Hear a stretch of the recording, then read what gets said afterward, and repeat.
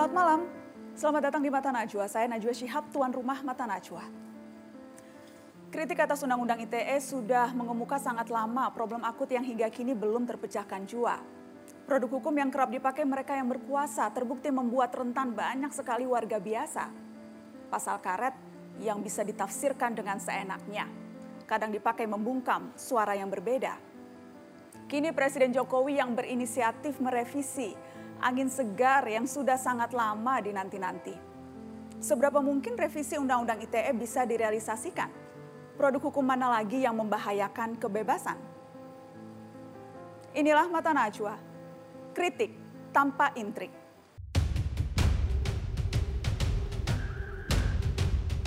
Masyarakat harus lebih aktif menyampaikan kritik, masukan, ataupun potensi maladministrasi.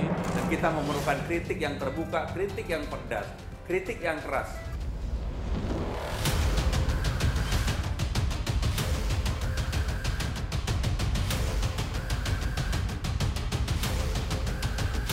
Ketua YLBHI membeberkan catatan kasus dugaan kriminalisasi hingga serangan digital meningkat 3 tahun terakhir. Saya minta pada Kapolri agar jajarannya lebih selektif. Sekali lagi, lebih selektif mensikapi dan menerima pelaporan pelanggaran Undang-Undang ITE.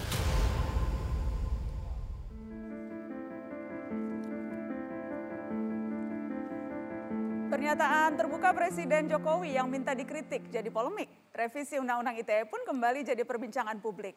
Perbincangan yang sama terjadi ketika undang-undang ini direvisi pada 2016 lalu. Apa yang berbeda? Mungkinkah kita bebas mengkritik tanpa intrik? Sudah hadir di studio Mata Najwa juru bicara Presiden Fajrul Rahman dan Ketua Yayasan Lembaga Bantuan Hukum Indonesia YLBHI Asfinawati. Selamat malam Bang Fajrul. Selamat malam. Selamat malam. Salam sehat. Jangan lupa 5M. Terima kasih sudah hadir di Mata Najwa. Semoga Baik, sehat semuanya. Saya juga mengundang pakar hukum tata negara yang bergabung dari luar studio. Ada Bang Refli Harun. Selamat malam Bang Refli. Ya, selamat malam. Assalamualaikum warahmatullahi wabarakatuh. Sudah tersambung? Baik, sambil menunggu sambungan dengan Bang Refli Harun, saya mulai dengan Aswin dulu. Aswin, yang jelas Presiden mengajak kita lebih aktif mengkritik, lebih menyampaikan masukan. Anda membacanya bagaimana? Ajakan pemerintah untuk lebih aktif memberikan kritik itu? Ya, sebagai sebuah pernyataan formal itu kan baik ya. Tapi kalau tidak diikuti kebijakan, saya malah melihatnya ini seperti kontra narasi terhadap kritikan dan data-data turunnya indeks demokrasi Indonesia. Jadi untuk melihat apakah ini pernyataan serius yang itikadnya baik atau tidak, kita harus menunggu kelanjutannya ada kebijakan apa.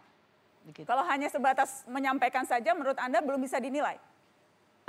Itu sebuah komitmen politik ya, pasti. Tapi kita khawatir kan kalau pernyataan politik itu sebetulnya hanya untuk menepis bahwa ada ketidakberesan di pemerintahan untuk menangani, untuk memberikan kebebasan berpendapat, termasuk kebebasan menyampaikan pendapat di muka umum, begitu ya. Apalagi kemudian lari-larinya kok ke Undang-Undang ITE saja, padahal masalahnya ada banyak sekali.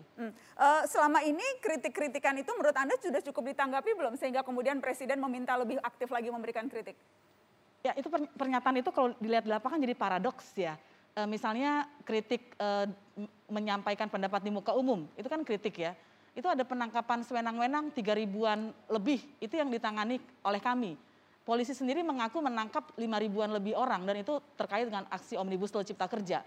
Jadi kan sebetulnya bukan hanya ketika prosesnya tidak didengar, tapi ketika mereka menyampaikan sesudah undang-undang itu jadi pun, mereka bukan yang nggak didengar, justru ada tindakan balasan ditangkap gitu. Dan yang dibawa ke pengadilan sedikit sekali, artinya itu bukti penangkapan sewenang-wenang. Dan Anda mau mengatakan berarti kalau ukurannya itu berarti selama ini tidak cukup didengarkan masukan-masukan, kritikan-kritikan, minimal kalau tadi ukurannya dalam bentuk demonstrasi atau unjuk rasa. Betul. Oke, saya ingin ke Bang Fajrul. Bang Fajrul, mengapa Presiden merasa perlu meminta masyarakat lebih aktif memberikan kritik? Pertama nih, alhamdulillah Presiden Joko Widodo memiliki political will untuk melakukan perubahan kedua atas Undang-Undang Informasi dan Transaksi Elektronik. Ini membuktikan bahwa Presiden Joko Widodo itu tegak lurus dengan demokrasi dan terus-menerus berupaya untuk memperbaiki demokrasi. Nah, kita fokus saja pada Undang-Undang ITE. Presiden mengatakan kalau Undang-Undang ITE tidak memberikan rasa keadilan, saya akan minta kepada DPR untuk bersama-sama merevisi Undang-Undang ITE ini karena di sini hulunya. Tahun 2016 yang usul untuk perubahan pertama juga berasal dari Presiden Joko Widodo. Nah, ini artinya kritik masukan dari teman-teman dari YLBHI seperti Asfinawati, dari Nana juga yang tiap hari selalu berusaha menjaga semangat demokrasi ini. Terima kasih. Malam ini banyak terima kasih nih. Kepada Pak Jusuf Kalla juga berterima kasih, kepada Pak Susilo Bambang Yudhoyono juga terima kasih. Jadi artinya tidak pernah tertutup masukan dan kritik kepada presiden atau pemerintah. Tapi kenapa kemudian momennya, karena sebelum kan presiden 2 kali nih mengeluarkan pernyataan. Betul. Yang pertama meminta masyarakat lebih aktif, baru kemudian seminggu kemudian hari Senin tepatnya memberikan pernyataan lagi yang memang mewacanakan merevisi ITE. Nah, yang pertama itu waktu laporan tahunan Ombudsman, beliau menginginkan agar pelayanan publik menjadi lebih baik sehingga memerlukan masukan dan kritik dari masyarakat. Ya, kemudian yang kedua di ketika Hari Pers, beliau mengatakan agar pers juga bisa menjadi ujung tombak dalam kritik. Karena pers ini kan menarik nih. Nana sekeras apapun yang disampaikan termasuk kepada Pak Jokowi, selalu kalau aku melihat ya, Nana ini selalu mau melakukan verifikasi. Selalu akurasi itu menjadi penting. Selalu kebenaran. Jadi 9 elemen jurnalisme itu ada di dalam ini. Saya senang melihat pers sekarang betul-betul memanfaatkan ruang Fajrul, demokrasi. tapi ketika pernyataan awal Presiden disampaikan, itu kan justru pernyataan itu banyak yang kemudian merasa bagaimana enggan menyampaikan kritik, takut menyampaikan kritik. Apakah memang Presiden menyadari itu? Tidak pernah ada orang yang ditangkap karena melakukan kritik. Tapi suasana bahwa orang takut menyampaikan kritik terutama karena Undang-Undang ITE, apakah Presiden menyadari? Tidak ada orang yang ditangkap karena melakukan kritik. Nah, karena pihak kepolisian, saya kemarin bicara dengan pihak humas kepolisian, mengatakan bahwa kalaupun ada aduan-aduan kepada kepolisian, selalu ada upaya untuk menemukan unsur-unsur di dalam yang terkait dengan pidananya, misalnya begitu.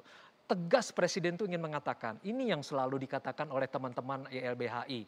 Hukum itu jelas tujuannya. Tidak ada orang yang pernah ditangkap karena tidak ada orang yang ditangkap karena melakukan kritik. Statement itu, Asvin, tidak pernah ada yang ditangkap karena dikritik, atau definisi kritiknya jangan-jangan yang kemudian berbeda? Iya, kayaknya begitu, karena banyak sekali sebetulnya orang yang ditangkap karena kritik ya. Kita susah menyebut berdasarkan Undang-Undang ITE ya. Iya betul. Saya punya ini daftar dari Sepnet, daftar kasus netizen yang terserat Undang-Undang ITE. Ini dari sejak zaman 21 April 2008 ketika undang-undang itu diteken oleh Pak SBY. Itu sejumlah mahasiswa, siswa yang melakukan yang ditangkap juga begitu. Nah, ini yang penting menurut saya, sampai dengan 20 Oktober 2014 ketika Pak Jokowi naik, ini penting untuk kita. Bahkan di sini Ridwan Kamil pun pernah mengadukan ada 3 orang memakai Undang-Undang ITE, misalnya kayak begitu. Dan ada orang yang dipidana penjara. Bang Fajrul, saya ingin katakan bahwa memang ada masalah tampaknya di dalam Undang-Undang ITE ini.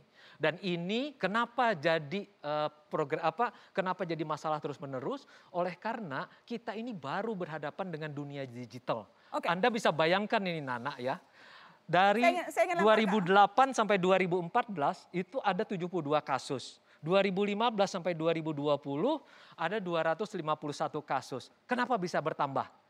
Coba jumlah pengguna kita nanti akan internet. bahas lebih detail soal itu, tapi saya ingin kembali nih ketika Anda mengatakan tidak ada yang pernah ditangkap karena kritik dan kemudian tidak ada perasaan takut untuk masyarakat mengkritik. Bagaimana Asvin? Tadi siang saya baru memberikan konsultasi lewat daring gitu ya, WhatsApp lah gitu. Ada komika yang nanya kalau kita posting begini nih aman nggak ya? Dan itu bukan yang pertama gitu. Dan banyak sebelumnya juga orang-orang bertanya, bahkan sesama teman-teman aktivis gitu ya, kira-kira kalau kita bikin meme begini ini ditangkap nggak? Jadi kekhawatiran itu muncul dan itu bukan omong kosong karena itu juga ada survei yang mengatakan itu gitu. Dan kalau ditangkap ada petani yang mengkritik ditangkap, nelayan ditangkap, data tahun 2020 masih ada gitu ya, meskipun tidak sedahsyat yang ribuan yang karena ditangkap karena aksi menyampaikan pendapat di muka umum, tapi angkanya besar juga gitu ya. Oke, kita harus break Bang Fajrul. Nanti saya juga akan menyapa Bung Refli Harun yang sudah bergabung di luar studio. Setelah ini kita akan lanjutkan kritik tanpa intrik, tetap di Mata Najwa.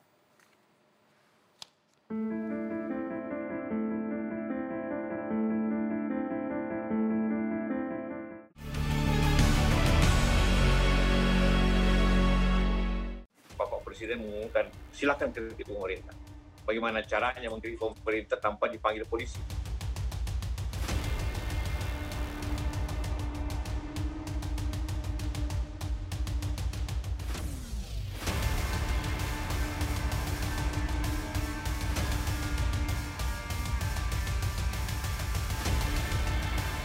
Ya itu tuh murni pertanyaan. Banyak menanggapinya berbeda, terutama booster ini kan. Jadi itu penting, justru saya tanya itu agar pemerintah baik dan masyarakat baik. Jangan disalahartikan. Jadi kalau bertanya saja itu tidak boleh, apalagi mengkritik. Ya, itu pernyataan mantan Wakil Presiden Muhammad Jusuf Kalla. Ini murni pertanyaan, bagaimana caranya mengkritik tanpa dipanggil polisi. Saya ingin ke Bang Refli Harun, pakar hukum tata negara. Bang Refli, itu pertanyaan yang kemudian menurut Pak JK bertanya itu pun dia banyak diserang buzzer dan kemudian banyak yang menanggapinya macam-macam. Menurut Anda wajarkah itu ditanya atau memang persepsi yang timbul dari pertanyaan itu memang membuat banyak buzzer-buzzer bereaksi? Ya, kalau saya lihat ya suasana bahwa takut mengkritik, takut dipolisikan, takut dilaporkan itu memang ada terasa. Terutama ketika kita mengambil posisi untuk kritis terhadap kekuasaan ya. Saya dibilangi Pak Mahfud ngeritik terus tapi tidak diapa-apain. Siapa bilang? Saya kan sudah dilaporkan juga kan. Nah karena itu menurut saya memang pangkal persoalannya ini ada dua kalau menurut saya ya. Pertama di Undang-Undang ITE itu sendiri yang terlalu ngaret. Bisa ditafsirkan macam-macam, kita kadang-kadang tidak bisa membedakan mana itu penghinaan, mana itu ujaran kebencian, mana itu kritik. Begitu orang mengadu dengan pasal penghinaan, pasal 27 ayat 3 ya, tiba-tiba ditandem dengan ujaran kebencian. Padahal itu ancaman hukumannya kan berbeda, ada 4 tahun, ada 6 tahun. Karena udah 6 tahun ada alasan untuk menangkap, menahan, walaupun orang itu belum tentu bersalah. Jadi ada satu soal situ. Soal kedua adalah soal objektivitas atau subjektivitas penegak hukum. Karena ruang tafsir itu terlalu ngaret, maka kemudian diserahkan kepada penegak hukum untuk menafsirkannya dan menindaklanjuti. Nah disinilah kemudian bisa muncul anasir lain. Kalau misalnya ini mohon maaf nih ya, kalau itu pesan sponsor misalnya, mungkin lebih cepat. Contoh kemarin, ada orang yang bermimpi ya, coba bayangkan kalau Ustadz Haikal itu atau Babe Haikal itu tersangkakan karena bermimpi, mungkin kita akan menjadi negara demokrasi yang paling aneh sedunia. Ada orang mimpi, menceritakan mimpinya, tiba-tiba diadukan, diperiksa dan dijadikan tersangka. Untuk for the time being kasus itu tidak lanjut. Kemudian ada juga misalnya yang kemarin Ustadz Maher yang meninggal di tahanan misalnya. Itu kan memang kasusnya kan sebenarnya kan tidak berat-berat amat. Dia ngepost gambar kan menyinggung seorang ulama cantik. Ulamanya sendiri tidak mengadukan, yang mengadukan orang lain yang tidak ada kaitannya apa-apa. Oke. Diproses, tidak hanya diproses, ditangkap, ditahan dan akhirnya meninggal. Nah, hal-hal seperti itu, nuansa seperti itu memang terasa dan ini kan sebenarnya dikonfirmasi sendiri oleh Presiden Jokowi yang kemudian dia bertanya kalau memang memunculkan ketidakadilan ya kita revisi, kemudian ditindaklanjuti oleh Kapolri yang bilang, waduh jangan main tangkap dan main tahan saja dan harus selektif. Artinya itu terjadi dan diakui sendiri oleh Jokowi dan Kapolri begitu. Oke, Bang Fajrul bagaimana? Apakah memang Presiden baru menyadari hari-hari ini bahwa sesungguhnya Undang-Undang ITE ini bermasalah atau bagaimana? Kan sudah banyak nih teriakan-teriakan puncak keprihatinan Presiden Joko Widodo itu konsideran tentang, karena menurut beliau ini banyak masyarakat yang saling membuat laporan dengan menjadikan Undang-Undang ITE itu sebagai salah satu rujukan hukumnya. Nah kalau kita periksa dari apa yang dikeluarkan oleh Sepnet ini, dari sejak Undang-Undang ITE 21 April 2008 yang diteken Pak SBY sampai dengan di masa sekarang sampai hari ini kami mencatat jumlah kasus itu 2008 sampai 2014 zamannya Pak SBY itu 72 kasus. 2015 sampai 2020 251 kasus. Tapi di mana menariknya? Karena dari 2008 sampai 2024 pengguna internet itu 385,1 juta. Tetapi di 2015 sampai 2020 naik 113,5%, 820,83 juta. Jadi kenaikan ini ada korelasinya dengan dan kemudian yang kedua ada momentum politik 2017-2019, yang ketiga soal literasi digital yang tidak mendorong ke arah kewarasan digital. Jadi ini menarik. Nah, sebenarnya konsideran utamanya itu adalah saling lapor. Kalau kita periksa di sini ini saling lapor antar warga negara. Misalnya yang paling menarik di 2008 itu adalah kasus Pritasari. Itu paling menarik. Kalau mahasiswa, ada yang mahasiswa yang tangkap? Ada. Di sini saling lapor juga terkadang itu dilakukan oleh simpatisan pendukung atau simpatisan katakanlah simpatisan pendukung pemerintah. Ya, dan tidak ada yang bisa melarang misalnya Aspina mau mendukung Pak Jokowi di dalam revisi undang-undang ITE atau Nana ingin mendukung undang-undang revisi undang-undang ITE. Nggak ada yang melarang. Atau kemudian Nana atau Aspina bertindak, wah nggak usah direvisi, nggak ada masalah. Bagaimana, ini negara merdeka. Bagaimana, kebebasan yang dijamin. Tiba-tiba sekarang Presiden Jokowi menyampaikan ini saling lapor dan sebagainya, padahal ini permasalahan yang sebetulnya sudah lama? Iya, saya melihat gini ya, mungkin sudah terlalu banyak pengaduan kritik-kritik itu ya. Saya nggak tahu juga alasannya apa. Tapi kalau dikatakan sebetulnya naiknya undang-undang ITE itu karena pengguna internet, menurut saya nggak juga gitu ya. Misalnya soal pilpres, betul sekali saling lapor, ada yang ditindaklanjuti, ada yang tidak ditindaklanjuti. Jadi ada diskriminasi penegakan hukum gitu. Ada orang didoxing, dia aktivis, akademisi, penolak revisi undang-undang KPK, tidak ditindaklanjuti.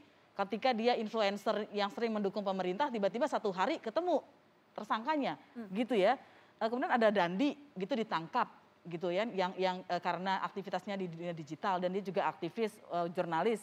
Ada Raffio Patra, itu bukan dilaporkan oleh masyarakat, itu pakai tipe laporannya laporan polisi sendiri gitu. Dan ketika Raffio Patra balik melaporkan dia diretas gitu ya, itu sampai sekarang nggak ada persidangan. Padahal ketika yang diretas websitenya Polri 3 bulan langsung kasusnya naik ke pengadilan.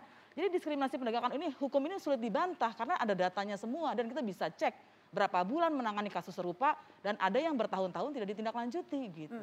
Dan ini menurut Anda ketika Presiden mengatakan jangan selektif dan mengatakan itu kepada kepolisian, apa yang diharapkan? Selektif bukan jangan selektif.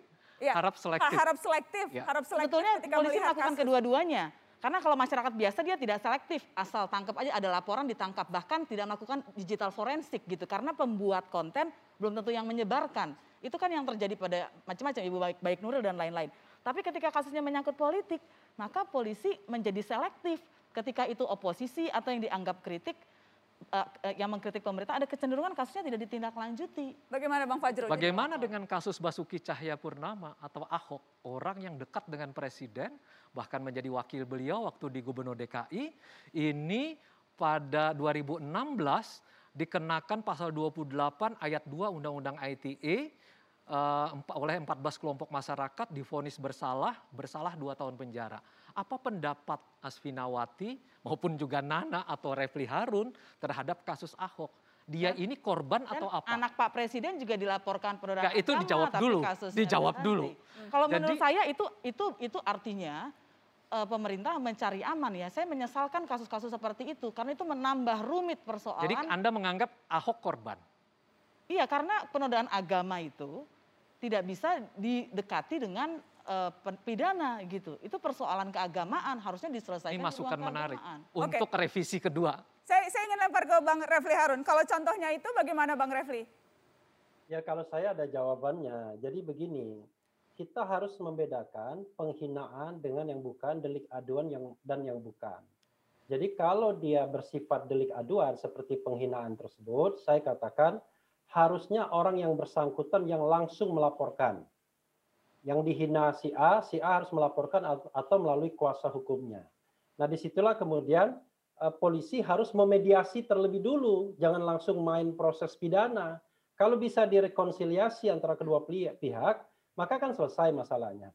Tapi untuk kasus-kasus yang bukan delik aduan, yaitu inisiatif polisi sebagai penegak hukum.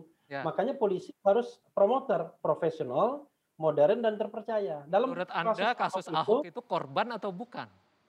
Kasus Ahok itu bukan delik aduan, ya. Jadi walaupun misalnya tidak dilaporkan, karena itu bukan delik aduan, maka sesungguhnya polisi independen untuk menyatakan dia jadi tersangka atau tidak. Ya, itu bisa nah, jadi masalahnya alasan nggak adalah, untuk revisi kedua? Iya. Makanya saya katakan tadi kan ada mediasi dan lain sebagainya. Nah, makanya saya katakan tadi, Anda tidak tegas. Polisi harus profesional, modern, dan terpercaya. Anda ragu-ragu, Saudara Refli? Ragu-ragunya di mana? Coba saya jawab. Ragu-ragunya di mana? Anda ragu-ragu kasus Ahok. Ragu-ragu. Ahok itu dia korban atau bukan? Kasus Ahok itu bukan delik aduan, Mas Fajrul, paham nggak? Nggak, ya udah. Karena, okay. Iya, karena kalau dia bukan delik aduan, itu diserahkan kepada polisi. Nah, makanya saya katakan nuansa politik persaingan 2017-2019 itu ikut mewarnai semua ini. Sehingga polisi sendiri tidak bisa membedakan mana delik aduan, mana yang namanya delik umum. Delik aduan dianggap delik umum dianggap delik aduan, atau bercampur baur antara penghinaan dan penyebaran kebencian atau penistaan. Baik, ini menjadi masukan juga untuk revisi kedua dari Refli Harun. Terima kasih Refli. Kita harus break. Yang jelas kalau kemudian pemerintah, Presiden mengajak masyarakat untuk lebih aktif memberikan kritik, kriteria kritik yang diharapkan dari publik ini yang seperti apa? Karena kemudian Bang Fajrul misalnya sempat mengatakan kalau kritiknya melalui media digital, maka perlu menyimak Undang-Undang ITE. Ya. Tapi di satu sisi kemudian kalau mau unjuk rasa pakai Undang-Undang 998. Iya, tapi kalau misalnya di digital harus pakai Undang-Undang ITE, bahkan Presiden sendiri mengatakan Undang-Undang ITE itu multitafsir. Ya. Jadi bagaimana kita kemudian harus mengkritik kalau Presidennya sendiri sudah Sementara ini kan masih tetap positif kan? Setelah pariwara kita jawab, saya kasih kesempatan kita akan menanggapi. Mana kritik yang pas menurut Undang-Undang ITE? Kalau Undang-Undang ITE-nya saja bermasalah, setelah pariwara kita bahas.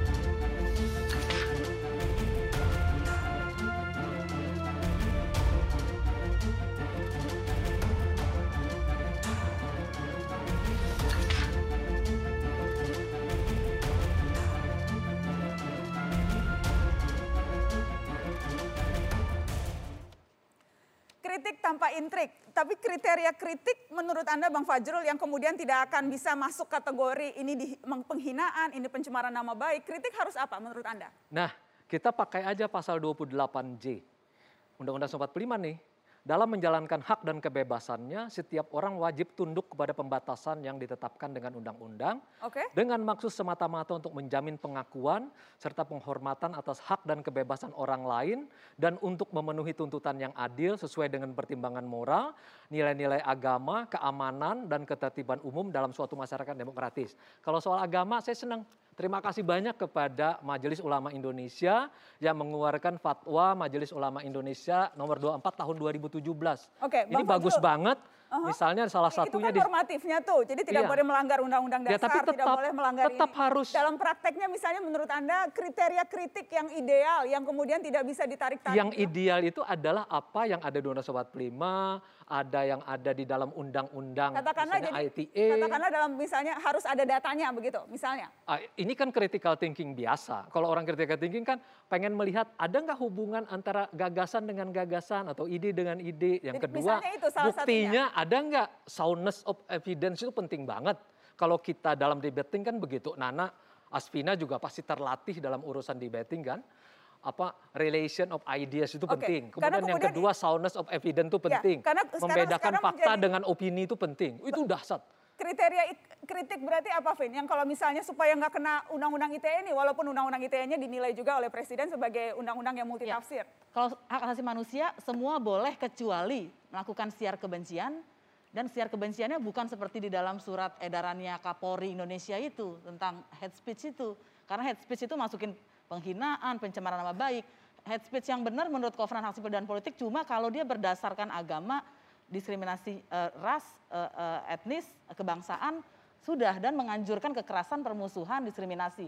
Di luar itu menurut saya kritik nggak boleh dipidana, bahkan dilarang gitu. Kalau dia tidak pakai bukti, ya nggak apa-apa. Karena kalau begitu nanti orang yang common sense atau dengan hati nuraninya saja tidak punya data atau tidak bisa membaca, dia nggak bisa mengkritik dong. Kritik menjadi punya elit gitu. Padahal seringkali masyarakat di bawah merasakan dengan hati nuraninya dan dengan jiwa raganya gitu. Ini ada contoh nih misalnya, ada contoh kasus Faisal Abot Batis yang kemudian memposting di media sosialnya dan akhirnya dianggap menghina dan diproses hukum.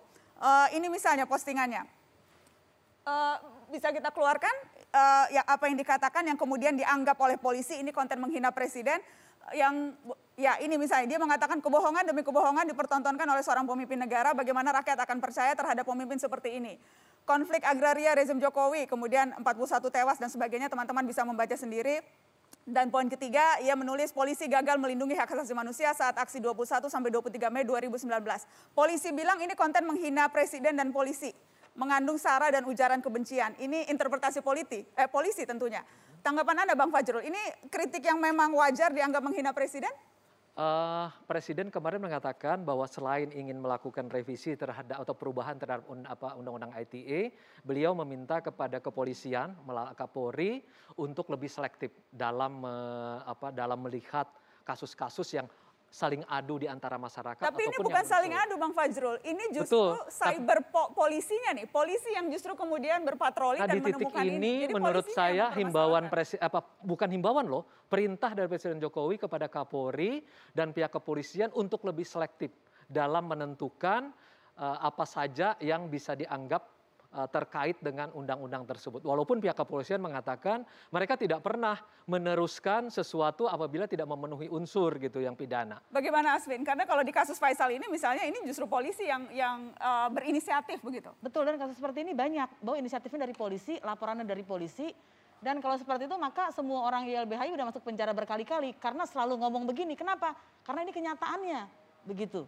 Dan ketika kita bilang misalnya, benar gak sih Pak Presiden itu benar-benar memikirkan rakyat kalau petani ditangkap? Apakah itu salah? Gitu, karena kenyataan yang mereka hadapi seperti itu. Gitu. Jadi ini bukti nyata bahwa omongan Bang Fajrul tadi tidak benar. Kalau Bang Fajrul ngomongnya pakai undang-undang ITE, ada kasusnya itu dia dianggap bohong, ditangkap karena hoax. Gitu, ketika dia bisa membuktikan bahwa ada kok orang kritik kena undang-undang ITE. Nah itu kan tidak adilnya, bahkan ada yang dianggap oposan ya, pemerintah yang mengkritik, dia salah, dia minta maaf, dia cabut, postingannya tetap ditangkap gitu. Tapi sebaliknya influencer yang dekat dengan pemerintah atau menyuarakan omongan pemerintah, mendoxing orang, salah pula orangnya sudah 2 kali nggak diapa-apain gitu, malah dikasih jabatan. Dan ini kan publik tahu karena ini dunia digitalnya sekarang informasi tersedia di hadapan kita. Jadi ini bukan zaman Orde Baru lagi ketika Menteri Penerangan bilang tidak ada orang dikritik karena undang-undang ITE, maka itu benar dan tidak ada yang bisa membantahnya karena faktanya ada di sekitar kita. Bagaimana Bang Fajrul? Ya, artinya kan Presiden setelah undang-undang ITE yang 2008 sampai 2014 banyak sekali aduan dari masyarakat bermasalah tentang ITE, langsung pemerintah atau Presiden Joko Widodo melakukan inisiatif perubahan, usul perubahan kepada DPR. Waktu itu melalui Pak Rudi Antara sebagai Menkominfo dan Pak Yasona Lawli juga masih Menkumham. Nah ini juga setelah ada masukan dari Aspina, dari tiap saat ini, tiap minggu dari mata Najwa dan masyarakat, akhirnya juga Presiden mengatakan oke, kalau memang ini yang terjadi, mari kita kan prinsip hukum jelas, secara filosofis kan keadilan yang dikejar. Kemudian secara yuridis kan kepastian hukum, supaya yang pasal-pasal karet itu dihilangkan. Presiden menyebut kok tegas ada pasal karet, kemudian secara sosiologis tentu kemanfaatan, terutama untuk kemanfaatan di demokrasi dan hak konstitusional seperti kebebasan berbicara, itu kan harus dilindungi, harus dihormati, harus dipenuhi. Jadi Presiden sudah jelas, tegak lurus dengan Undang-Undang Dasar 45, tegak lurus dengan demokrasi. Nah, tinggal kita mencari masukan nih dari semua masyarakat supaya revisi kedua ini betul-betul memenuhi harapannya Asfina, memenuhi harapannya Nana, memenuhi harapannya Refli Harun dan semua pihak. Bang Refli, bagaimana Bang Refli kalau Anda lihat prakteknya di lapangan seberapa? Karena sebelum Anda jawab, saya ingin memutarkan ini cuplikan pernyataan Presiden Jokowi yang meminta agar aparat lebih selektif dan juga apa tanggapan Kapolri soal itu. Kita dengarkan dulu.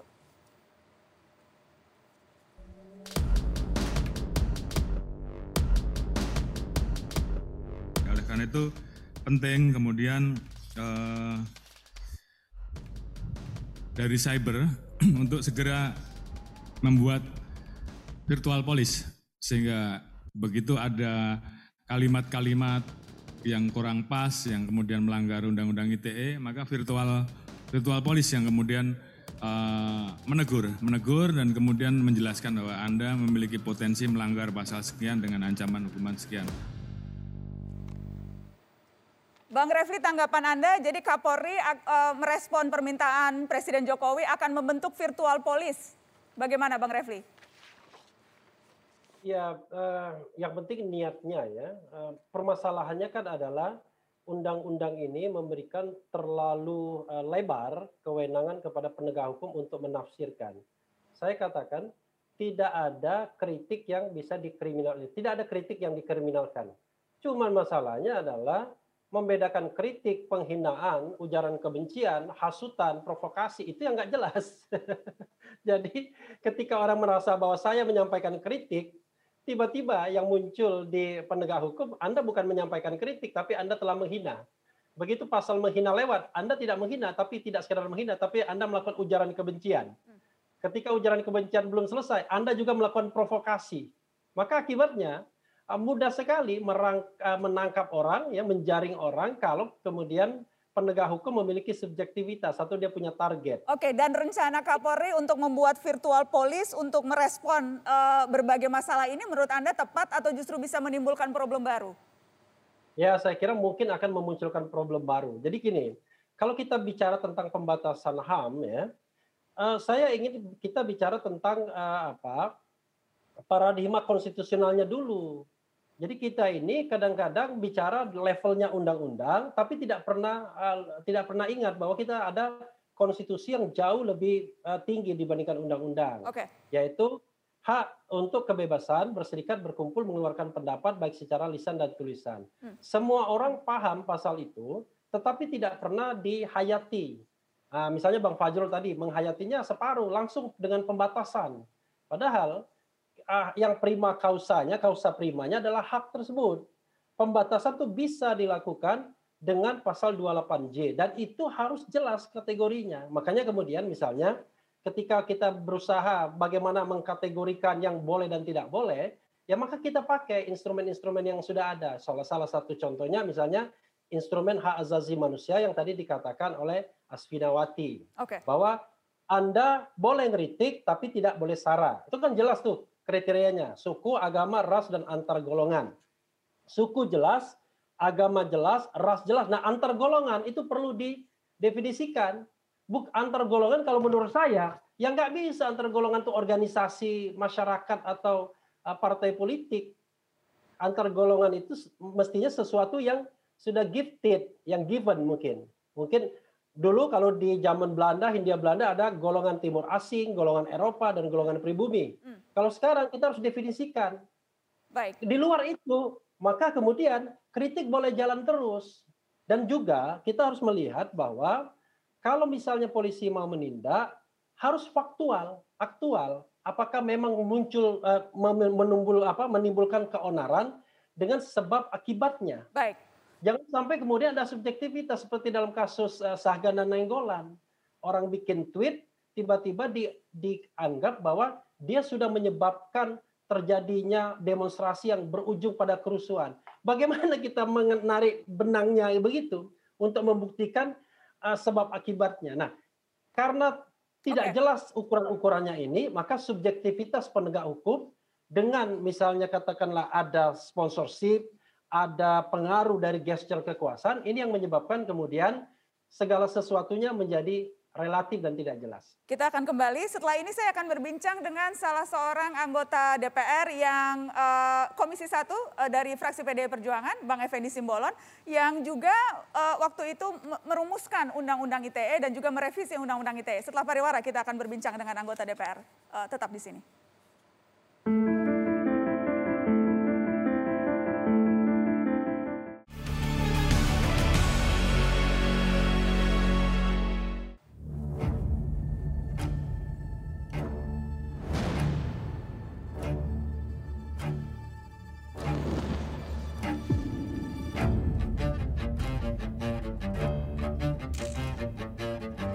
Akibat mengunggah gaji selama 4 bulan di media sosial, seorang guru honorer di Bone, Sulawesi Selatan dipecat.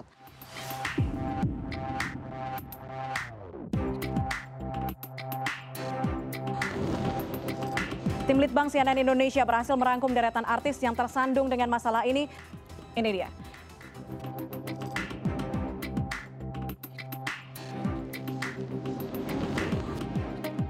Kalau Undang-Undang ITE tidak bisa memberikan rasa keadilan, saya akan minta kepada DPR untuk bersama-sama merevisi undang-undang ini.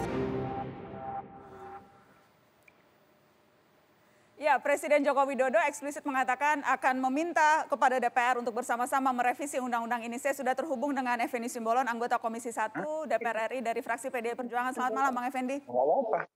Selamat malam, Mbak Najwa Shihab.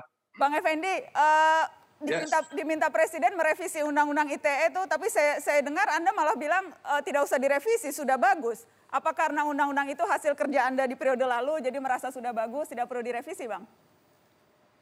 Ya, yang pertama, saya mendengar dari kutipan dari Presiden itu kalau ya.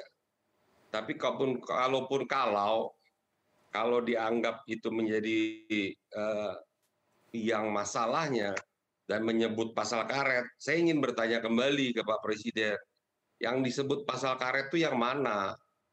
Coba buktikan, tunjukkan dari pasal karet. Karena dari mulai dia lahir sampai revisi, dia 2 kali di judicial review oleh teman-teman Mbak Najwa nih, Pak Karni CS. Kemudian di judicial review lagi, tidak ada yang melanggar bersinggungan dengan Undang-Undang Dasar Konstitusi kita.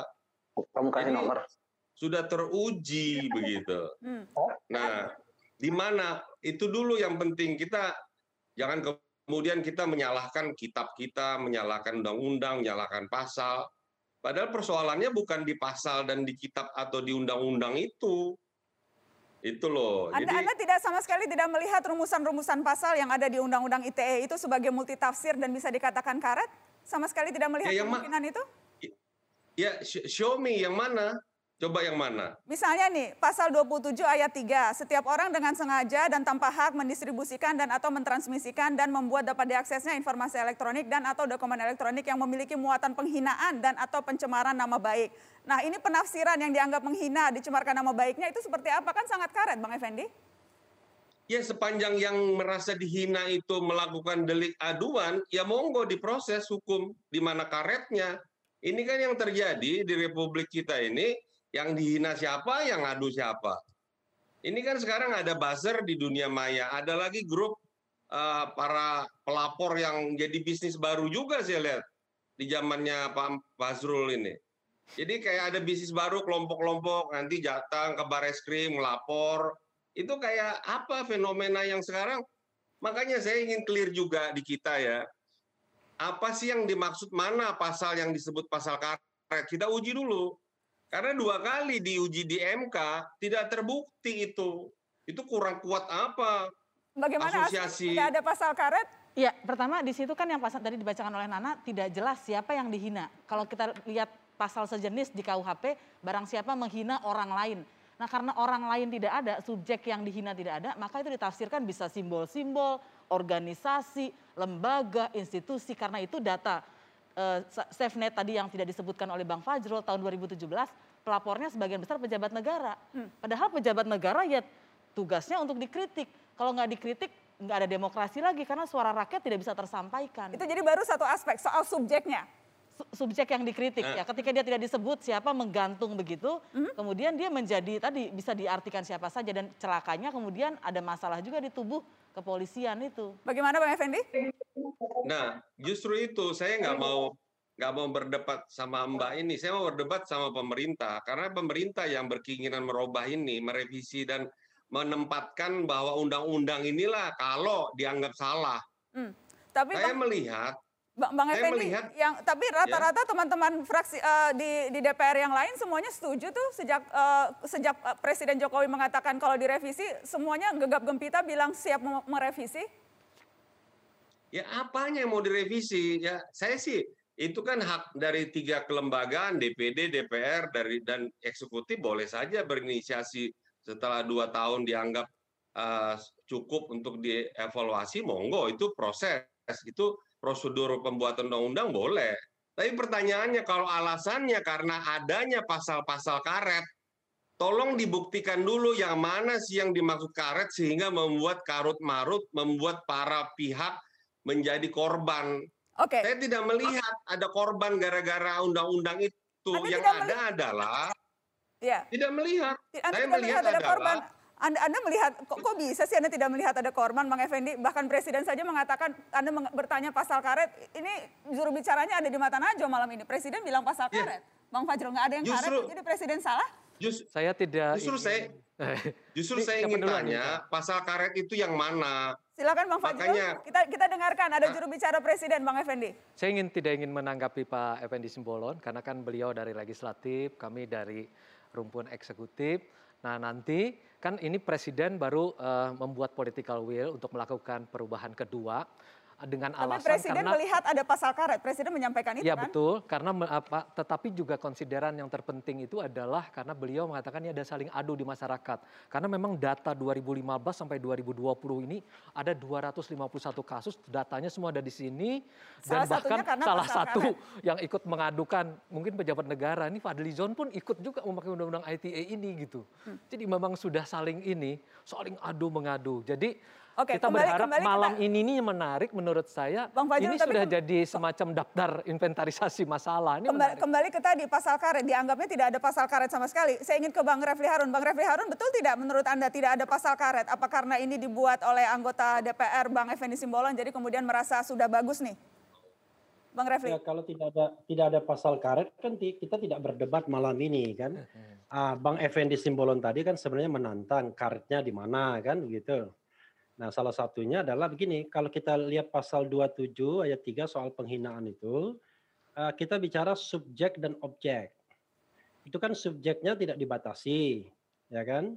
Kemudian objeknya tidak dibatasi, maka kemudian dalam praktek adalah yang dihina A, yang melaporkan B, padahal A sendiri tidak merasa dihina, atau jangan-jangan dia sengaja meminjam tangan orang lain. Jadi yang jadi masalah adalah karena ketidakjelasan seperti inilah, kemudian akhirnya banyak adu-mengadu, itu satu hal. Yang kedua adalah karena tidak ada batasan tadi, akhirnya dikembalikan pada penegak hukum. Kalau saya mengatakan begini sebenarnya ya, seperti pasal penghinaan ini, saya selalu memiliki standar tinggi. Kalau dia part of the state, misalnya katakanlah kita mengkritik kepolisian, kejaksaan, presiden dan lain sebagainya, saya katakan ya tidak boleh merasa terhina. Kenapa? Karena yang namanya institusi itu benda mati. Dia kan tidak punya perasaan, dia merasa jengkel, marah, dan lain sebagainya. Tetapi kalau misalnya bagian dari kritik tersebut dianggap berita bohong dan lain sebagainya, gunakan pasal lain. Nah ini saja kan tidak jelas. Tiba-tiba bagian dari pemerintahan, entah itu menteri, entah itu pejabat publik, jangan-jangan Mas Fajrul sendiri, itu juga ikut lapor-lapor juga. Kalau ditanyakan, satu statement terakhir saya, kalau ditanyakan, saya termasuk orang yang tidak pernah setuju lapor-melapor menggunakan undang-undang ITE. Karena menurut saya itu mengganggu demokrasi kita. Makanya saya walaupun dihina, terus terang aja sampai saat ini itu banyak yang menghina. Nggak pernah saya lapor-lapor gitu. Oke, Bang Effendi silakan ditanggapi, Bang. Iya, Mbak Najwa, kan Presiden menyampaikan kalau undang-undang ini pun misalnya begitu, maka kita akan ajukan bersama DPR. Jadi bukan tidak pakai kalau. Nah, oleh karenanya kita juga memberi, Mas Basrul juga jangan semua memberitahu yang satu arah aja, kasih tahu ke Presiden, Pak ini nggak ada salahnya Pak, nggak ada dosanya ini undang-undang. Justru undang-undang ini sangat minimum mengatur tata laksana kita berkomunikasi, berinteraksi di dunia maya. Ini di dunia elektronik loh Pak, bukan KUHP di dunia nyata. Beda Pak. Maka alat buktinya kalau di KUHP tidak bisa itu tanpa alat bukti permulaan untuk menindaklanjuti penyelidikan nggak bisa. Tapi kalau di ITE bisa Pak. Jadi banyak hal kita nggak mungkin berdebat di ruang 1-2 jam. Kita bertahun-tahun membahas itu. Dan ini sudah di-challenge, di judicial review di MK. Oleh karenanya, menurut saya kita juga harus fair, Pak Jul dari pemerintah.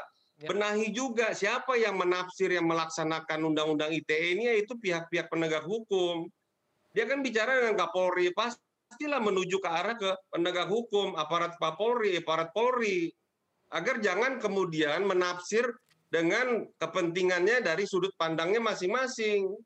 Itu mungkin yang saya tangkap dari Presiden. Bukan lantas ini seolah-olah kemudian harus diperbaiki karena ada pasal karet.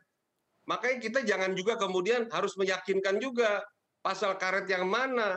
Coba dibaca setiap pasal titik koma itu. Itu semua ada justifikasinya, bukan karena kita yang membuat, Mbak Najwa. Bang Effendi, kita harus break. Setelah ini saya akan berbincang dengan Muhammad Arsyad, Ketua Paguyuban Korban Undang-Undang ITE. Jadi kalau tadi Anda tanyakan mana korban ketidakadilan, setelah ini saya akan hadirkan langsung korban ketidakadilan, dan bukan hanya satu, ada banyak Bang Effendi. Setelah pariwara, tetap. Iya, silakan.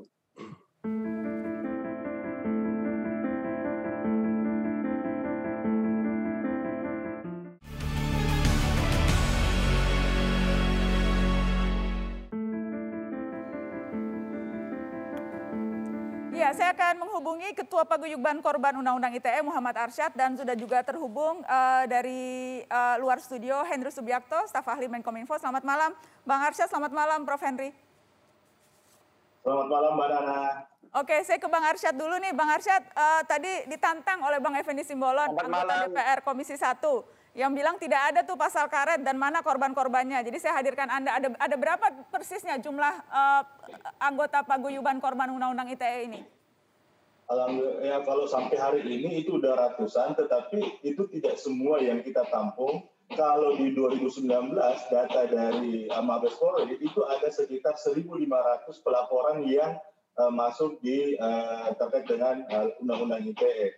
Walaupun memang di dalam realitanya itu hanya sekitar 40-50% yang maju sampai pengadilan, selebihnya itu diselesaikan di kepolisian. Nah, saya sedikit mau menggambarkan terkait dengan apa sih yang menjadi karet dari Undang-Undang ITE ini. Saya ambil contoh, teman, saya mohon Mbak Nana jangan dilaporkan ya.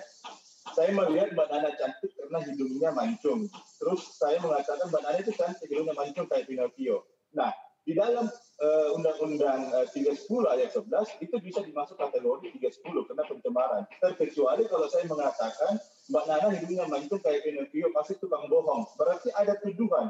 Di situ masuk di pasal penghinaan. Nah, di Undang-Undang ITE, di Undang-Undang ITE, kedua norma itu masuk. Padahal pencemaran di KUHP pasalnya itu hanya 9 bulan, di 27 ayat 3 pasalnya itu langsung naik jadi 4 tahun. Itu yang pertama. Yang kedua, terkait dengan siapa subjek hukum dari pelapor.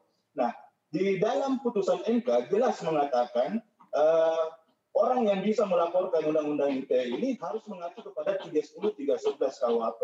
Nah, 310-311 subjek hukumnya itu adalah orang. Sementara di Undang-Undang ITE subjek hukum itu adalah orang dan perusahaan.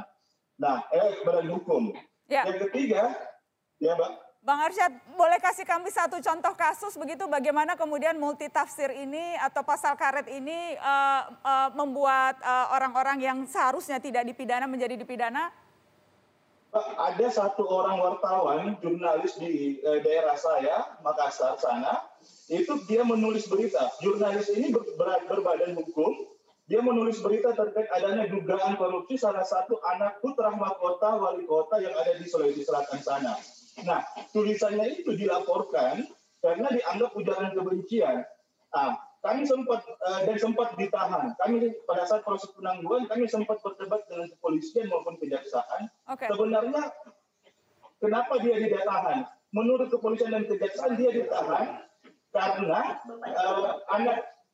anak dari pejabat tersebut mewakili golongan yang dimaksud dalam Undang-Undang ITE itu adalah karena dia anak bupati atau anak wali kota.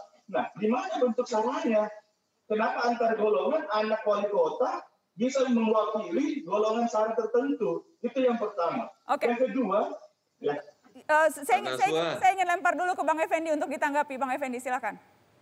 Ya, artinya kan nggak ada yang signifikan menjadi pasal karet. Ini kita kalau mau berdebat, saya siapin waktu loh, 1 tahun sama Anda. Dan tolong jangan dibuat paguyuban korban Undang-Undang ITE lah. Ngapain sih dibuat-buat paguyuban segala? Itu mengatur sendi-sendi kehidupan manusia kok di dunia maya kok dibuat asosiasinya.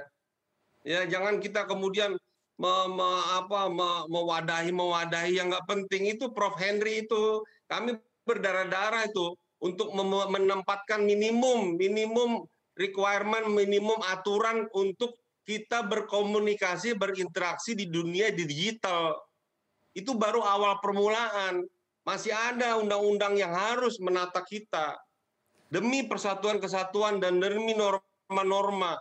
Jadi jangan ditarik ke kasus-kasus kecil, kasus besar yang rame aja yang soal Omni itu terbukti di pengadilan dia dengan sengaja kok melakukan pencemaran itu. Jadi jangan kemudian satu kasus menghilangkan. Bang Effendi, tapi masa sih Anda wakil rakyat menganggap kasus yang terjadi pada rakyat-rakyat kecil sebagai hal tidak penting dan kemudian mereka mau membentuk paguyuban, saling menguatkan juga Anda kritik. Bagaimana nih Bang Effendi? Masa sih tidak ada rasa sensitivitas Anda sebagai wakil rakyat melihat korban-korban Undang-Undang ITE ini berkumpul saja Anda kritik? Bukan, justru saya katakan kita melindungi norma-norma kaidah budaya bangsa kita 270 juta. Tidak kemudian kita saya tidak paham maksudnya apa itu. Silakan Asvin. Ya, pertama kalau ngasih nama aja udah nggak boleh, itu kan karakter kekuasaan ya, watak kekuasaan.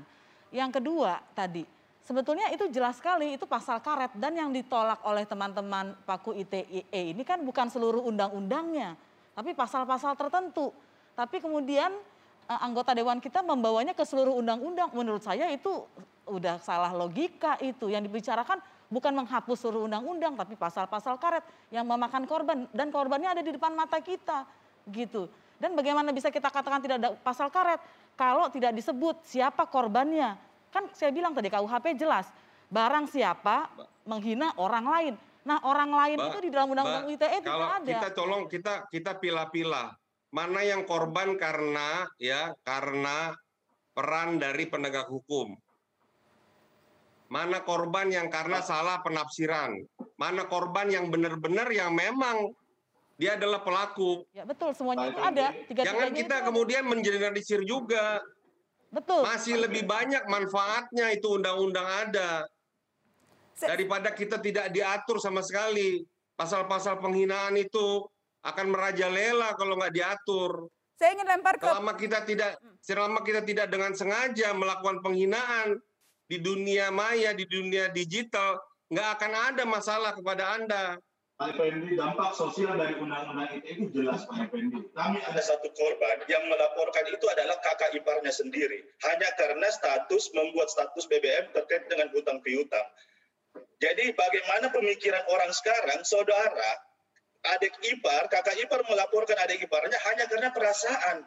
Mas Muhammad Arsyad, seluruh dunia itu ada undang-undang ITE-nya. Jadi kita nggak punya undang-undang gitu, nggak usah ada aturannya.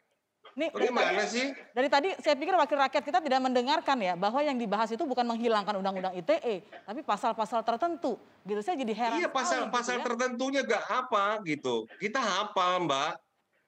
Jangan kemudian menarik-narik 1-2 pasal, kemudian menghilangkan dari esensi daripada undang-undang itu sendiri. Bukan 1-2 pasal, saya mohon tapi kalau Pak dari... Basrul, Oke. sampaikan juga ke Presiden, jangan kemudian ikut menyebut juga pasal karet, akhirnya jadi seperti ini. Saya ingin lempar ke Pak Henry Subiakto, staf ahli Menkominfo. Pak, Anda kan Ketua Panja Revisi Undang-Undang ITE 2016 dari pemerintah ya, Prof. Henry? Ya. Dan sekarang muncul wacana merevisi undang-undang ini yang datangnya juga dari pemerintah. Bagaimana kemudian harus membaca ini? Ya, memang undang-undang ini ada masalah, ya memang ada pasal karet, apakah memang diakui seperti itu? Presiden sendiri loh yang bilang. Presiden kan sebenarnya kan memberikan semacam bola lambung untuk apakah nanti dikaji. Kalau saya melihat bahwa pasal-pasal itu sebenarnya tidak ada yang karet. Tetapi kalau mau lebih diperjelas lagi, boleh-boleh saja. Mau dilengkapi lagi, boleh-boleh saja. Contohnya tadi, ada pernyataan yang salah dari Asfinawati tadi. Yang pasal 27 ayat 3 itu, Undang-Undang ITE itu tidak pernah lepas dari KUHP. Betul. Norma Undang-Undang ITE itu cuma mendistribusikan, mentransmisikan, dan dapat diaksesnya. Itu saja normanya. Betul. Kemudian yang namanya penghinaan dan pencemaran nama baik itu, coba Anda lihat sekarang di penjelasan pasal 27 ayat 3, mengacu pada delik pencemaran nama baik, delik fitnah di KUHP. Artinya mengacu ke 310, 311. Itu loh. Apa itu 310? 310 jelas. Jadi yang dilarang adalah mendistribusikan konten atau muatan informasi elektronik yang muatannya adalah menuduhkan sesuatu hal pada seseorang, bukan lembaga, bukan pemerintah, bukan DPR, seseorang. Ya, kita semua itu kan tahu jelas. itu ya. Kita semua tahu itu, Pak. Tapi kalau kenapa Bapak dan pemerintah diam saja? Kalau posisinya seperti itu sehingga jatuh korban. Loh, tidak. Korban tidak. itu dari mana? Kita sudah menjelaskan kepolisian itu kan di bawah Presiden langsung, tidak ada kementerian. Makanya Pak Presiden, sebentar, saya juga dari tadi menunggu mau ngomong, tolong. Makanya Pak Presiden mengatakan, memerintahkan kepada Kapolri dan kepada Kejaksaan untuk membuat panduan. Ini pengertian-pengertian ini yang harus dibuat di dalam panduannya itu. Gitu loh. Jadi sebenarnya bukan orang itu tidak boleh mengkritik. Oh boleh, sepanjang kritik itu adalah sebuah reaksi penilaian, menganggap atau kata-kata tidak setuju, menganggap sesuatu itu keliru, itu boleh. Yang tidak boleh adalah melanggar undang-undang. Nah, undang-undangnya apa? Undang-undangnya adalah tidak boleh menyebarkan informasi, kalau pasal 27 ya, menyebarkan informasi elektronik yang muatannya adalah tuduhan pada seseorang yang tidak dibuktikan.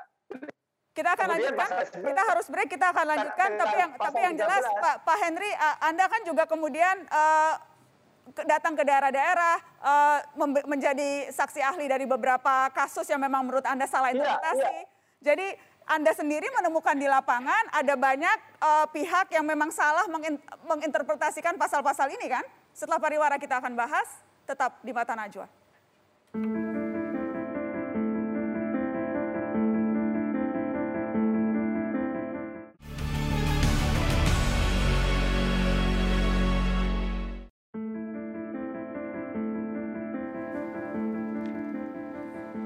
Revisi Undang-Undang ITE. Saya ingin kembali ke Prof. Henry Subiakto. Prof. Henry, jadi Anda sama sekali tidak melihat memang ada permasalahan di pasal-pasal Undang-Undang ITE ini yang menimbulkan multitafsir? Ada, kalau misalnya memang orang sulit untuk memahami, boleh-boleh saja. Karena seringkali orang itu melihatnya hanya di Undang-Undang ITE-nya saja, tidak melihat dari sisi KUHP-nya. Padahal itu serangkaian, satu rangkaian. Nah, tadi dikatakan bahwa ini siapa yang berhak untuk melaporkan. Di Undang-Undang ITE coba dilihat di penjelasan pasal 45. Itu jelas yang boleh melaporkan ya korban, karena dia disebutkan sebagai delik aduan. Jadi hanya korban. Jadi kalau ada korbannya itu Pak Effendi Simbolon, tapi kemudian yang melaporkan adalah anak buah Pak Edi Simbolon, nggak bisa masuk, itu nggak boleh ditindaklanjuti. Jadi undang-undangnya sebenarnya sudah jelas. Bagaimana? Cuma di lapangan Itu seringkali bermasalah gitu loh Mbak Nana. Oke, Pak Henry. Silakan, saya ingin lempar ke paguyuban korban Undang-Undang ITE yang walaupun tadi namanya tidak dikritik oleh Bang Effendi, tapi saya ingin tegaskan, silakan Ketua Paguyuban Korban Undang-Undang ITE untuk menyampaikan pendapat. Pak Henry menjadi saksi ahli terkait dengan kasus Pak Saiful Mahdi, di mana Pak Saiful Mahdi tidak menyebut orang, melainkan pimpinan unsia. Tetapi Pak Saiful Mahdi tetap dihukum selama 3 bulan. Artinya apa? Secara luas. Nah itu kesalahan pengadilan. Ya karena itu kesalahan pengadilan. Pak Henry, jadi ini salah polisi, salah pengadilan, salah korban, tapi bukan salah yang buat undang-undang. Pembuat undang-undang tidak mau disalahkan nih ya, salah orang lain semua. Bukan, begini, Mbak Nana, sekali lagi Undang-Undang ITE tidak menyebutkan apa itu penghinaan, apa itu pencemaran nama baik, tapi lihatnya di KUHP. Di KUHP jelas bahwa yang namanya penghinaan itu hanya dalam ini ya KUHP itu yang dipakai oleh Undang-Undang ITE hanya 2 pasal, yaitu 310, 311. Di 310 jelas itu harus dia menyerang kehormatan seseorang dengan menuduhkan suatu hal. Jadi seseorang, kalau seseorangnya, personnya nggak disebutkan, identitasnya nggak jelas, maka tidak bisa masuk di dalam Undang-Undang KUHP maupun pasal 27 ayat 3. Tapi pengadilan masih menetapkan itu sebagai pelanggaran atau pidana. Nah, itu kesalahannya di situ. Oke, saya mengatakan bahwa pengadilan Banda Aceh salah. Oke. Karena dia tidak membaca secara utuh Undang-Undang ITE yang dikaitkan dengan KUHP. Oke. Mbak Najwa. Sebentar dulu Bang Effendi. Sebentar dulu. Mbak Najwa nanti. Mbak Najwa sebentar. Bentar. Mbak Najwa nanti di rapat kerja kami atau RDP, saya akan undang Mbak Najwa RDP di Komisi 1 ya. Oh begitu. Saya siap paparkan Bang, korban-korban yang banyak. Saya akan undang Mbak Najwa. Karena Mbak Najwa merasa bahwa kita seolah-olah bertahan di undang-undang ini karena kepentingan kita. Sama sekali nggak ada Mbak. Saya tidak pernah mengatakan, terbuka. Bang Effendi, Anda menyimpulkan dari mana saya mengatakan itu bertahan atas kepentingan tertentu? Tidak, saya tidak pernah bilang begitu. Anda jangan menyampaikan informasi yang saya tidak pernah keluarkan. Saya cuma menyesalkan kenapa wakil rakyat malah kemudian menyalahkan korban yang berkumpul untuk membentuk satu kekuatan saling mendukung, malah kemudian Anda salahkan. Itu yang saya sesalkan. Justru mau menyesalkan kayak mau merenungkan, kita nanti bicara, kita rapat dengar pendapat di ruang Komisi 1. Agar kita bisa menjelaskan lebih jelas, lebih terang ya apa filosofinya, kemudian makna, dan lebih tenang kita. Nggak ada yang dikejar-kejar, nggak ada diburu-buru. Mungkin saya bisa menjelaskan. Sebentar. Silakan Arsyad. Ya, jadi Mbak Nana mungkin Pak Effendi itu perlu memberikan pemahaman. Kami berada di paguyuban itu bukan untuk saling kita ada di paguyuban saling support. Karena yang pertama, rasa traumatis itu yang sangat susah buat kami selaku korban. Itu yang paling pertama. Saya ini divonis bebas setelah dipenjara selama kurang lebih 103 hari. Selama 103 hari itu tidak hanya diri saya, orang tua saya sampai menjual rumah saya dari Makassar pindah ke Kabupaten Goa karena rasa takut. Nah, begitu juga ada teman kami yang sampai hari ini tidak mau berhubungan suami istri dengan suaminya hanya karena membayangkan muka kakak iparnya itu yang melaporkan dia. Ini jelas Pak, ini ada. Nah, begitu juga Pak Arsyad, kita itu sabar Pak. Saya selesaikan dulu Pak. Saya selesaikan dulu. Ini juga tolong. Ini gimana coba? Bukan Pak, saya membahas terkait dengan paguyuban tersebut karena kami ada untuk saling menguatkan dan saling melihat apa sisi dari masalah ini.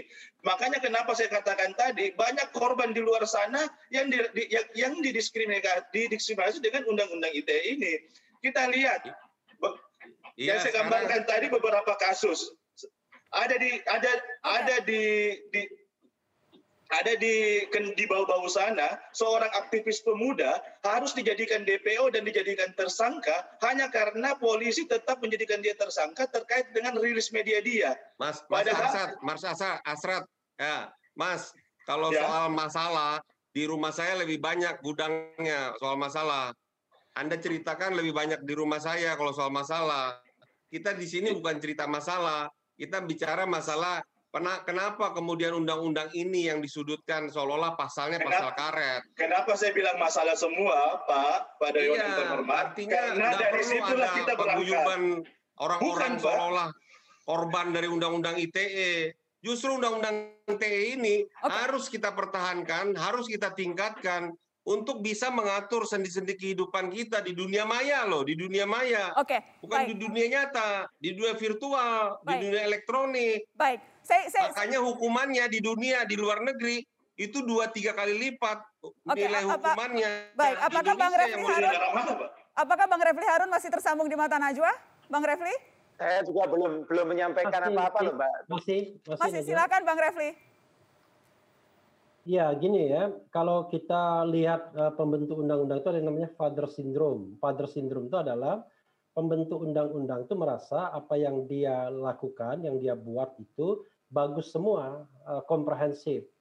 Nah, makanya kemudian tidak heran kalau perspektif Pak Effendi Simbolon sama Prof. Henry Subiakto seperti itu. Tapi begini, ketidakpastian hukum itu kan tidak hanya di teks, tapi juga di konteks. Makanya MK mengatakan ketika pernah membatalkan undang-undang sumber daya air, dia mengatakan undang-undang ini secara norma itu tidak masalah, tetapi ketika dalam prakteknya selalu bermasalah, maka akhirnya itu dianggap inkonstitusional. Itu satu perspektif yang ingin saya katakan, bahwa putusan MK itu nanti bisa berubah dengan praktek-praktek yang ada, yang kita bisa bawa kembali dan MK bisa saja berubah, termasuk presidensial threshold misalnya. Nah, yang kedua adalah, boleh saya korting satu saja Bang, karena saya akan lempar ke Aswin dan nanti kemudian ke Bang Fajrul.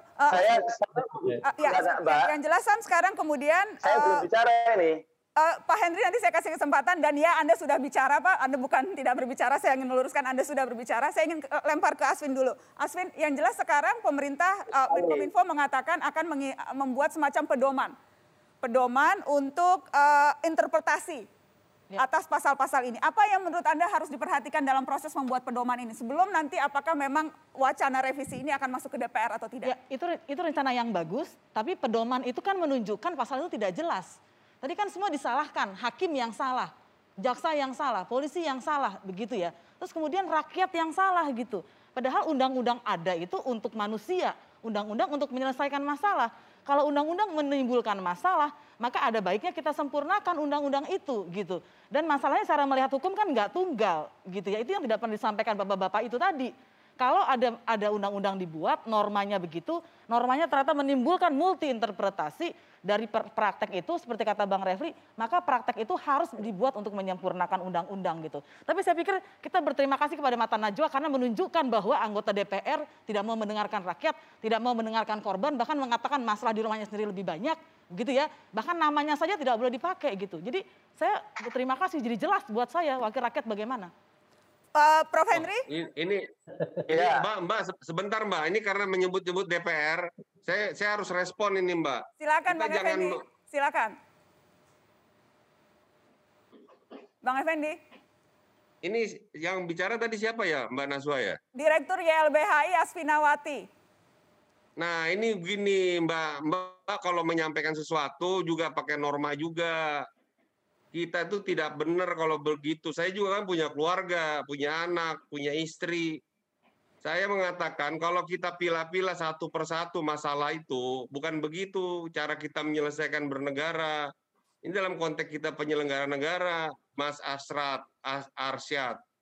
Jadi saya mengatakan tidak pada posisi itu kita berdiskusinya. Saya hanya mengatakan kalau ada pasal yang disebut pasal karet, pasal mana?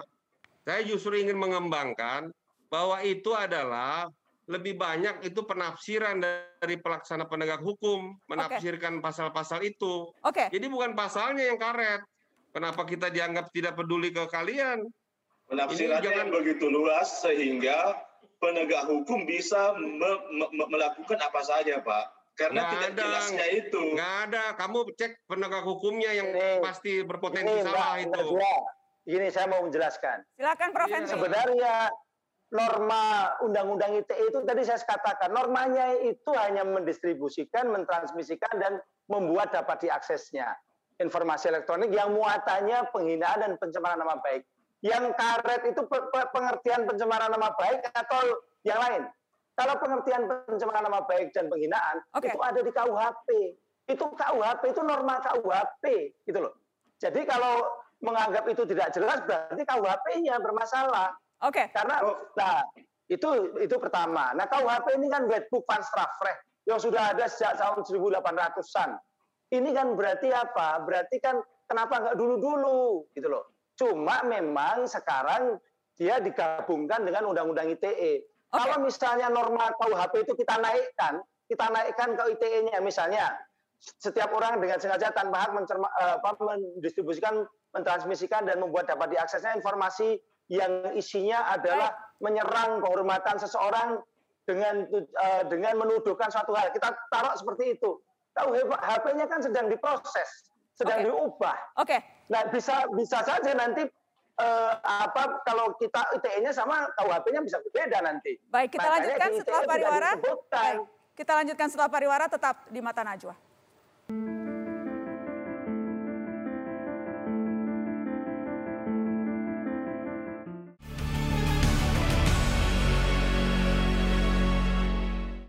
Gitu loh. Jadi memang harus ada tafsir yang resmi, begitu loh. Cuman ini memang terlambat. Tapi kemudian itu. Ini kita sudah on air tadi, teman-teman yang di sela-sela break pun kami banyak berdiskusi panjang. Tapi saya ingin lempar ke Bang Fajrul. Bang Fajrul, ketika Presiden mengatakan harus lebih selektif, ada kekhawatiran rasa keadilan tidak terpenuhi, mungkin saja membuka wacana revisi, itu apakah karena Presiden melihat bahwa undang-undang ini memang menyimpan potensi masalah, bahkan memang bermasalah? Nana, kami berterima kasih ya kepada Mata Najwa malam ini. Malam ini kelihatan kan bahwa demokrasi Indonesia itu hidup, penuh dengan kritik, penuh dengan masukan. Insya Allah tidak ada seorang pun yang ditangkap karena kritik dan masukan seperti ini. Nah ini jaminan, insya Allah Pak Presiden Jokowi ini kalau melihat ini, beliau yakin bahwa kritik sebagai jantung demokrasi tetap hidup di Republik ini. Setidaknya malam ini di tempatnya Mata Najwa. Kedua, Presiden mengatakan, kita ambil saja pernyataan beliau, hukum karena ada, kalau kita pakai punyanya Lawrence Friedman itu kan ada struktur. Itu kan berarti ada lembaga, ada aparatnya. Kemudian ada substansi, itu ada regulasi yang dipermasalahan malam ini, Undang-Undang ITE. Ada kemudian kultur atau habitus orang gitulah ya. Tiga-tiganya ini harus paralel. Nah makanya Presiden mengatakan bahwa tujuan utama kita adalah ruang digital Indonesia itu agar bersih, sehat, beretika dan produktif. Atau dalam bahasa kami itu menuju ke arah kewarasan digital. Nah pengen tambahan ini yang penting juga dari pihak Polri. Presiden mengatakan ini, Presiden mengatakan bahwa selama ada upaya ke arah revisi ini, sekarang ini diperlukan ada audit terhadap Undang-Undang ITE. Kedua ada upaya mungkin membuat daftar inventarisasi masalah. Kemudian yang ketiga ada semacam naskah akademik. Dan yang terpenting kata Presiden, dalam masa seperti ini Presiden memerintahkan ini Kapolri beserta seluruh jajaran untuk lebih selektif dalam menyikapi dan menerima laporan. Walaupun Polri sudah mengatakan bahwa keputusan mereka bukan atas dasar penyidik aja, tapi berdasarkan ahli bahasa pidana dan Bang Fajrul, saya sudah harus potong. Terima kasih banyak sudah. Jadi kewarasan digital itu yang penting. Asvin silakan penutup untuk Anda, karena yang jelas kan dampaknya sudah ada nih. Ada orang-orang yang sudah dihukum, ada orang-orang yang sudah diproses. Apakah seharusnya ada upaya yang bisa dilakukan untuk tindakan pemulihan sementara ini semuanya berlangsung? Iya, jadi sebetulnya menurut saya, buat saya demokrasi makin suram ya. Karena secara formal kita berdebat, tapi secara esensinya tidak dapat. Apa itu esensi? Rakyat itu, manusia itu harus jadi center dari kebijakan. Gitu. Jadi bukan launya anggota DPR, pikiran ahli, bukan itu. Karena itu harusnya yang diberikan suara lebih banyak, yang didengarkan oleh anggota DPR paling banyak adalah suara korban dari paguyuban paku ITE itu, dari paku ITE itu yang harus didengar. Anaknya harus didengar, apa dampaknya, orang tuanya ditahan, keluarganya, sekitarnya, masyarakatnya. Tapi kan justru sebaliknya, kita memperlihatkan tadi DPR mereka tidak berhak ngomong, bahkan tidak berhak memilih nama paguyubannya. Watak kekuasaan yang lebih dahsyat apa lagi daripada itu? Kita akan malam ini demokrasi kita berjalan, Dan keadilan diperjuangkan oleh Presiden. Demokrasi dan keadilan diperjuangkan oleh Presiden Joko Widodo. Terima kasih sudah hadir di Mata Najwa malam ini. Terima kasih Aswin, Bang Effendi Simbolon. Terima kasih sudah hadir Prof. Henry Subiakto. Terima kasih dan teman-teman dari Paguyuban Korban ITE, Muhammad Arsyad. Terima kasih sudah hadir di Mata Najwa. Bang Refli Harun, terima kasih juga. Tapi terima kasih paling banyak kepada Anda yang sudah menyaksikan Mata Najwa malam ini. Sehat semuanya insya Allah. Assalamualaikum. Waalaikumsalam warahmatullahi wabarakatuh. Salam sehat.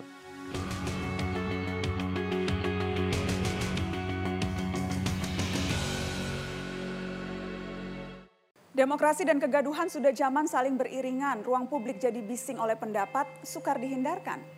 Apa saja bisa digaungkan di panggung meriah demokrasi, tiap-tiap kita niscaya pernah kesal sesekali. Namun tak ada alasan untuk membuatnya jadi senyap. Demokrasi yang hening kadangkala serupa awan gelap. Sangat penting negara bisa cermat merawat suara beraneka, memastikan hak-hak publik terlindungi sebisanya. Bisa memilah mana yang berguna, mana yang omong kosong biasa, serta mana yang memang berbahaya. Jangan semua diancam penjara, mekanisme alternatif perlu dibuka agar publik belajar makin dewasa. Demokrasi kita sangat amat penting untuk dijaga, sudah semestinya melampaui politik elektoral belaka. Jangan terlalu banyak pasal karet di antara kita semua, agar tak ada antara kita yang anti jepret pada waktunya.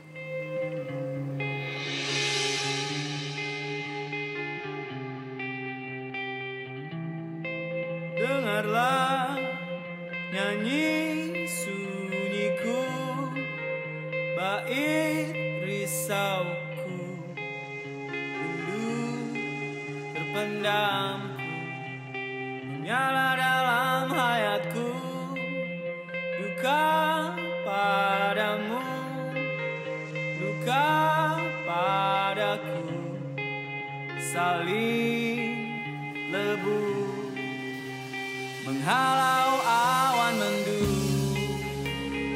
Kemanusiaan itu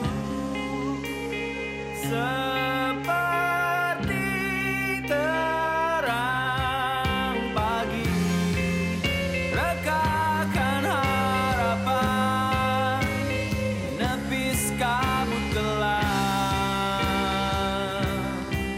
Niatkan kunjung terkepal, bekik menebal, terjadi